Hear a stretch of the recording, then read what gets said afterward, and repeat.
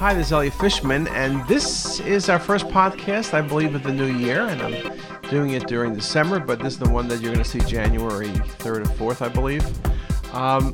This was part of a presentation I did at RSNA as part of the cardiac CTA quiz cases, and so what I'll entitle it this time is Interesting Cases in Cardiac CTA 2010.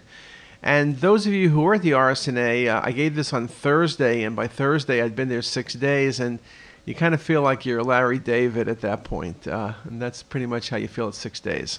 So what I did is, as part of this session, we showed cases, we discussed them, and there was answers with audience response. So you're the audience, you'll do the responding, but let me discuss the cases with you.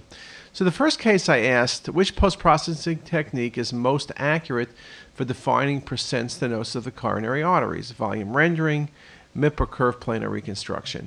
And you can see from the series of images very nicely on this volume rendering, you see the coronal, you see the left anterior descending and circ very, very nicely. You get very good visualizations, but one issue we've often commented on is that volume rendering varies from different vendors, that you have a lot of flexibility with volume rendering, and it's very good for showing the vessels, as the image on your left shows, showing both left and right coronaries, but since you can do lots of parameter shifting, you can create or hide a stenosis. On the other hand, you compare it to a case like a sliding MIP on the next image, and you could of course see in this case where the SA nodal branch is coming off the right coronary, and you can see the left main coronary as it goes to LAD. Those images are probably better, and here's just another example. So a combination of curved planar reconstruction where you're following the vessel. Here we're following the LAD very nicely.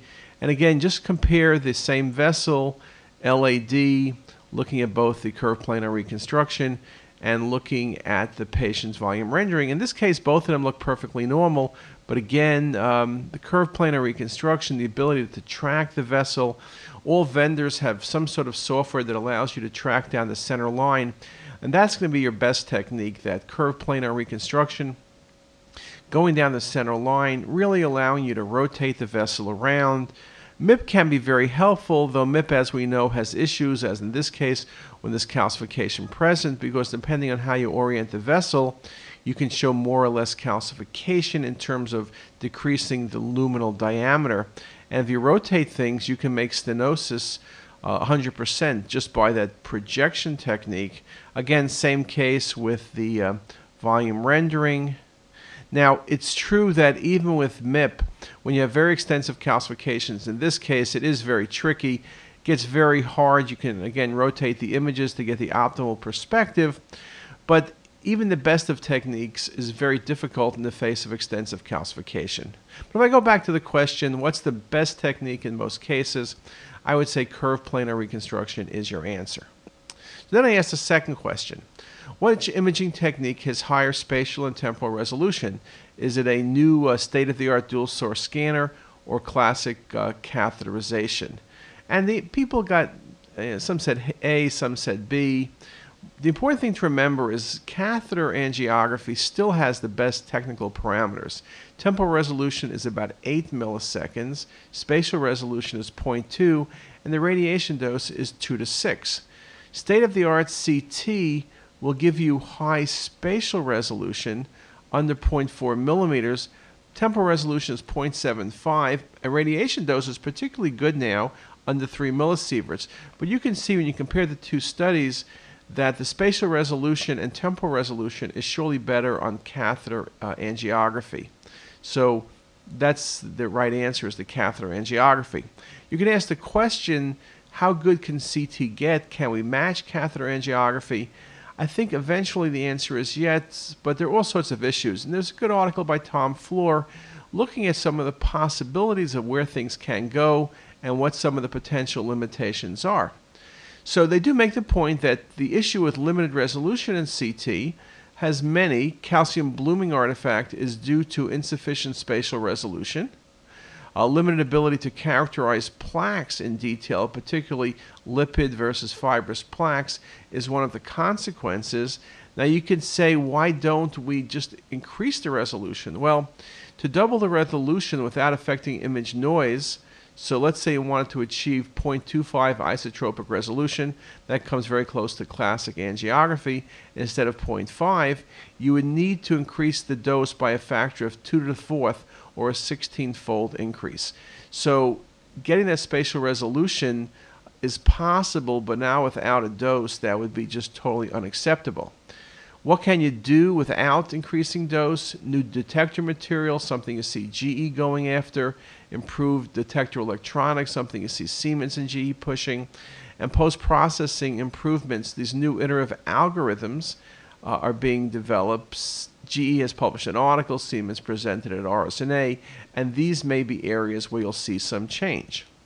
Now, what about temporal resolution? Well, we could increase the gantry speed time, but under 0.2 seconds is almost physically impossible. You could put more X-ray tubes rather than 2, put 4 or 8. That's a possibility. And multi-segmental reconstruction, which is being implemented, though it's limited at high and irregular heart rate. So there are potential possibilities, but at least from a numbers perspective, catheter does tend to win the battle, but that doesn't mean it's more accurate. It's just on those numbers. Okay, then I got into some cases, and I asked, what's the best diagnosis in this patient with atypical chest pain? And you look at the volume rendered views, and I'll show you a few images, and take a look and focus at the patient's left anterior descending coronary artery. And when you follow it through, take a look at it again on these images, and you're watching it. Look how it's going through what appears to be the myocardium. And here it is again on a MIP and then in volume rendering. So I then ask you the question, what's the best diagnosis? LAD stenosis, non-critical LAD stenosis, myocardial bridging, or spasm in the LAD. And you recognize from that appearance what we were dealing with is myocardial bridging. The myocardial bridging is a congenital anomaly seen in up to 0.25 or up to 2.5% of angiographic studies, most commonly seen in the LAD. It can result in symptoms beginning in the third decade of life, and it really depends on the length of the bridge and how deep it is. There are lots of articles, people comment on it. Again, most patients are asymptomatic and most people feel it's of no clinical significance, but in a patient with atypical chest pain with no other source, it may be important. Now, it's easy to define, and we see it more frequently on CTA than we do on classic catheterization because of its many of the shorter segments are easy to define. And here's just classic myocardial bridging going from normal. And you can see that when you look at the two examples of myocardial bridging, the difference between cases will be the length of the bridge, how far it's extended, and its depth. A couple other articles looking at some of the numbers. In this article, 3.5% of patients had myocardial bridging. Again, it's the LAD that's most common. And in the same article, the length of the tunneled artery was between 6 and 22 millimeters with a mean of 17 millimeters and a depth mean of about 2.5. So again, you can get a feel of what the typical bridge is. Deeper or longer can be problematic. Another article by Zena, myocardial bridging predisposes to development of atherosclerotic disease in the coronary segment proximal to the bridge. This may indicate that the myocardial bridge should be considered an anatomic risk factor in the evaluation of coronary artery disease. So again, there's a lot of different thought processes going on. And another article, Hazer, Rollon, MDCT is an effective non-invasive tool for diagnosing myocardial bridging. CT is excellent by showing the length and depth of the tunneled artery and diameter and percent stenosis in the segments, showing myocardial bridging in systolic and diastolic phases. Okay, so something to be aware of. I comment on it. Some people say don't comment on it. I do, but again, something to look for. Another case. Okay, patients undergoing a coronary CTA, and what's the best diagnosis? And what I'll do is, just to save some time, and again, you're getting this as a lecture, look at the patient's left atrial appendage. And I'm going to ask you, what is that? Well, when you start looking carefully, you realize there's a filling defect in the left atrial appendage. So I'm going to ask you, what is it? Is it a pseudothrombus? Is it an atrial thrombus? Is it myxoma or metastasis? Well, when you look at it carefully, you recognize that it has almost like a fluid level. And thrombus do not give you that fluid level. what you classically see is a pseudoclot, and it's very common when you scan early in the left atrial appendage.